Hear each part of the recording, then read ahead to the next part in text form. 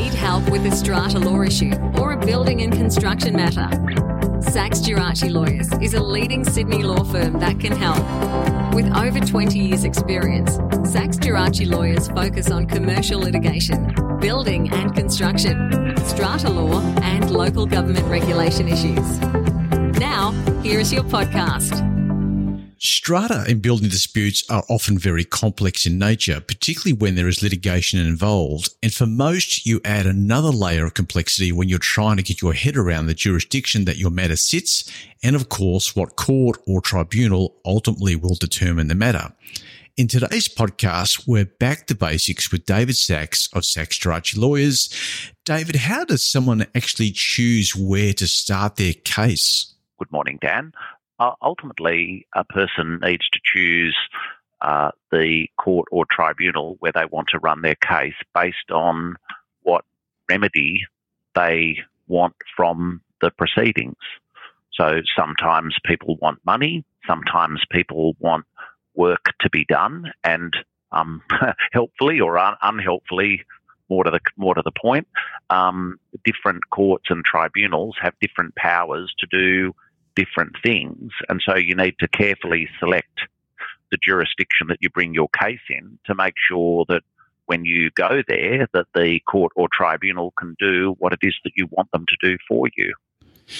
Now, I mean, we both would agree that, if somebody is involved in litigation or contemplating it, they should seek legal advice and help along the way. But I'm just thinking about if somebody perhaps hasn't reached that juncture, where do they go to find this information as to, well, which jurisdiction, which court, what am I seeking, etc.? You definitely need to get legal advice about the jurisdiction where you should bring a claim, because if one is talking, for example, about the New South Wales Civil and Administrative Tribunal, there is a piece of legislation called the Civil and Administrative Tribunal Act, and that will set out some of the jurisdictional rules relating to that tribunal, but the tribunal gets its jurisdiction from lots of other pieces of legislation, for example, the Strata Schemes Management Act and the Home Building Act, and it also gets it from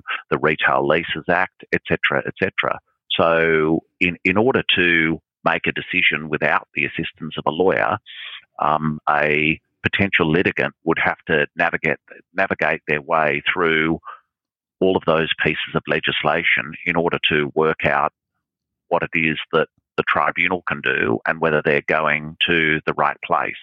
Correspondingly, with any court, there is the Civil Procedure Act and there's the Uniform Civil Procedure Rules.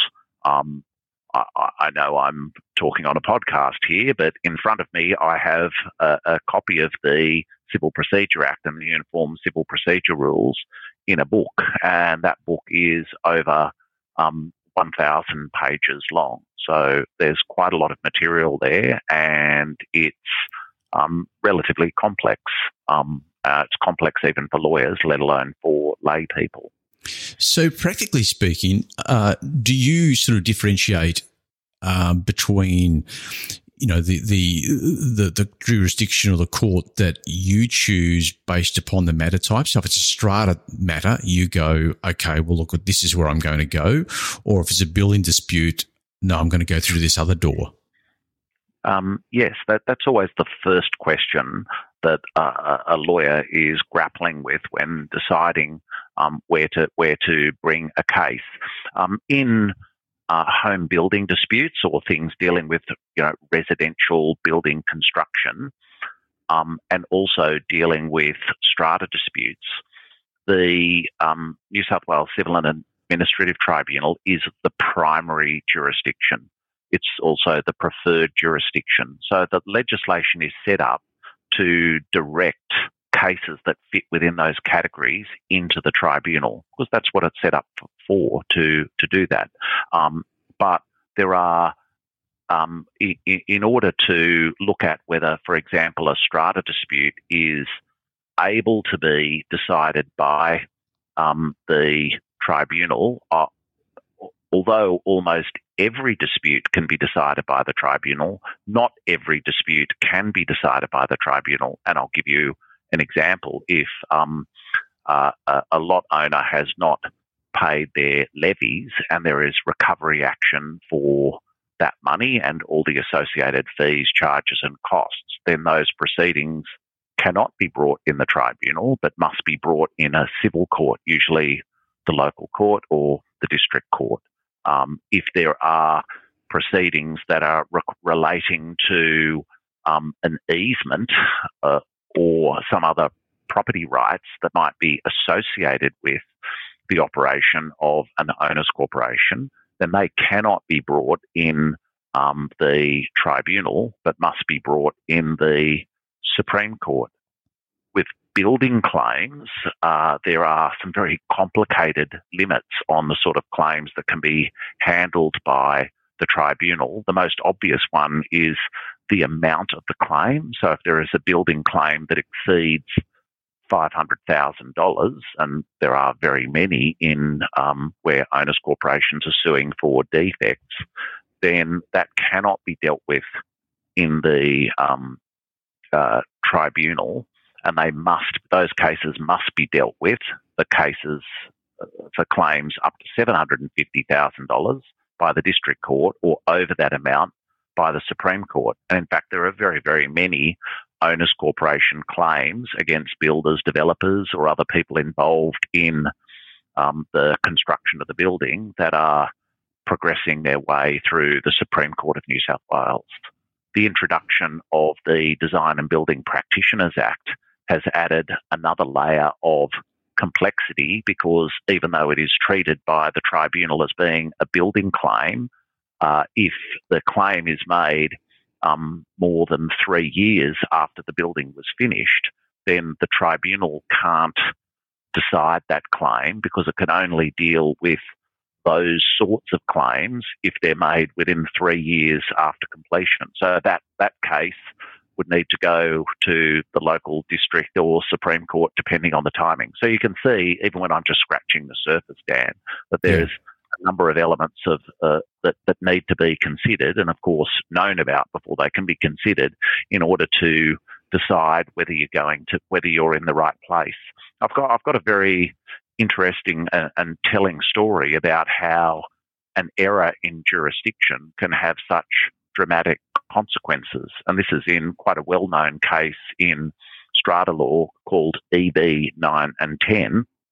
Now, that is a claim where the owner of a parking space in Macleay Street, Potts Point, got into a dispute with the owners' corporation about people being allowed to travel over his parking space to get to some other common property allocated spaces that the owners' corporation were renting out to various people and earning some money over it.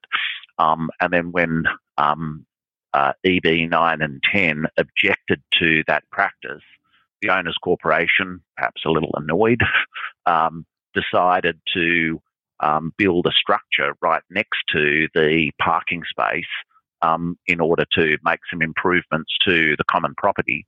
But that had the effect of making it very difficult for EB 9 and 10 to be able to use the parking space. In other words, it was so narrow that a car couldn't really easily get in or out. Now, for such a prosaic dispute, the EB 9 and 10 wanted to get a declaration that the owners' corporation was not allowed to build this structure in such a way that inhibited the reasonable use of the parking space, and decided to seek that declaration, a declaration being a remedy that a court can make about declaring what a state of affairs is, brought those proceedings in the Supreme Court.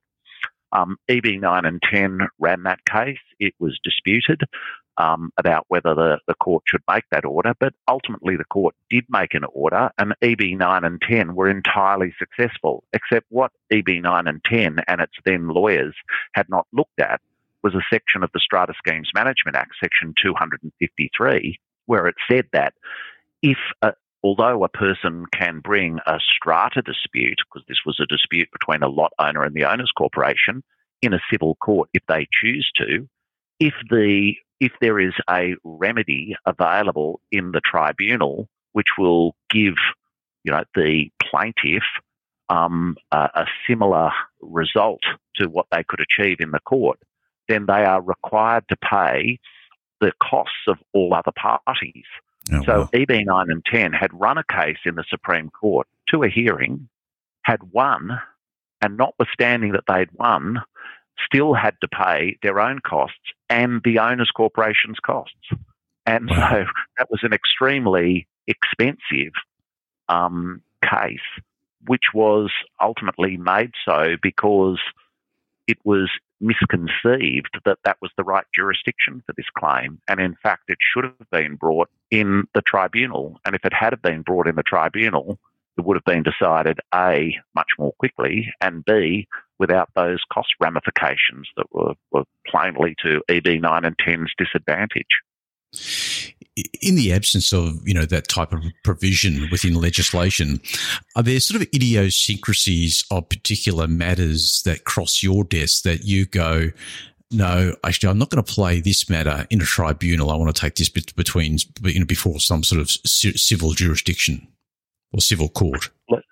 Yeah, it might be, because one thing that one has to confront with a Home Building Act claim, for example, is that there's a section in the Home Building Act, Section 48MA, which says that the tribunal is required to consider the option of having the builder come back and fix any defects or things that have gone wrong in the building work. Now, that's something that applies to even though the legislation talks about a court or a tribunal doing that, in fact, the courts cannot make an order requiring a builder to come back and do work, because that would be part of the injunctive powers of the court.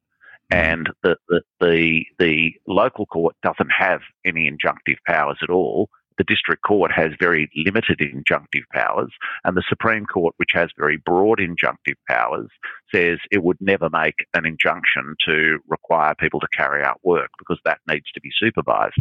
And so all of those civil courts can only provide a money remedy. So if a homeowner, for example, is looking for a money remedy and don't want to be shackled by the prospect of the tribunal ordering the builder to come back and do their work, because often, as you can expect, when people are in the tribunal, when they're in litigation, they're not on friendly terms and they don't want to do business together anymore. Yeah. It would be a wise choice to bring one's claim in a civil court, because then the only remedy that's available is money, and that might be your preferred outcome. Of course, when one's after money, you can win a case. You still got to get it.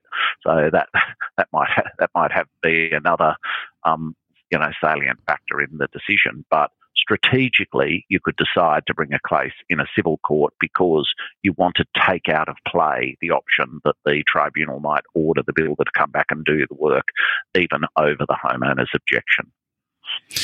We've discussed in other podcasts that litigation is a tough road for anybody. I know you're very sort of, focused on early resolution to disputes. That would have to be the number one recommendation, wouldn't it, to try and keep this stuff out of a court or a tribunal? Absolutely. Apart from just the general proposition that cases are better resolved so that people can get some satisfaction and then move on, one certainly would never want to be a party to a dispute where acute jurisdictional issue is going to be decided, because whilst lawyers find those things technically interesting, it has absolutely no bearing on, a client getting what they want. So this decision has to be made correctly and has to be made early so that the real issues in dispute can be focused on. Yeah, and notwithstanding the fact that the client's paying for the journey along the way. Exactly. So in the EB 9 and 10 example, that matter ended up going to the Court of Appeal. And then in order to determine all of these acute jurisdictional issues, it cost an absolute fortune, which the client paid. If people listening to this podcast are contemplating resolution to a dispute or in fact are in the earlier stages of litigation, trying to do it themselves, they can reach out to you at Sachs Geraci. Definitely, because some of these things, and I've done this recently myself, sometimes people bring their disputes in the wrong jurisdiction. It can almost always be fixed because there are rules, albeit complicated rules, about matters being transferred from one jurisdiction to another. And the exercise should always be, if you find yourself in the wrong jurisdiction, rather than ride that out, it should be fixed as early as possible so that you can be in the correct jurisdiction, getting the remedies that you want to achieve in a procedure that is acceptable and will give you the, you've got the process and the outcome that you're looking for. David, thanks for joining me. Thanks, Dan. Thanks for listening. If you have any questions or need more information, simply call Sachs Geraci on 02 9331 5177.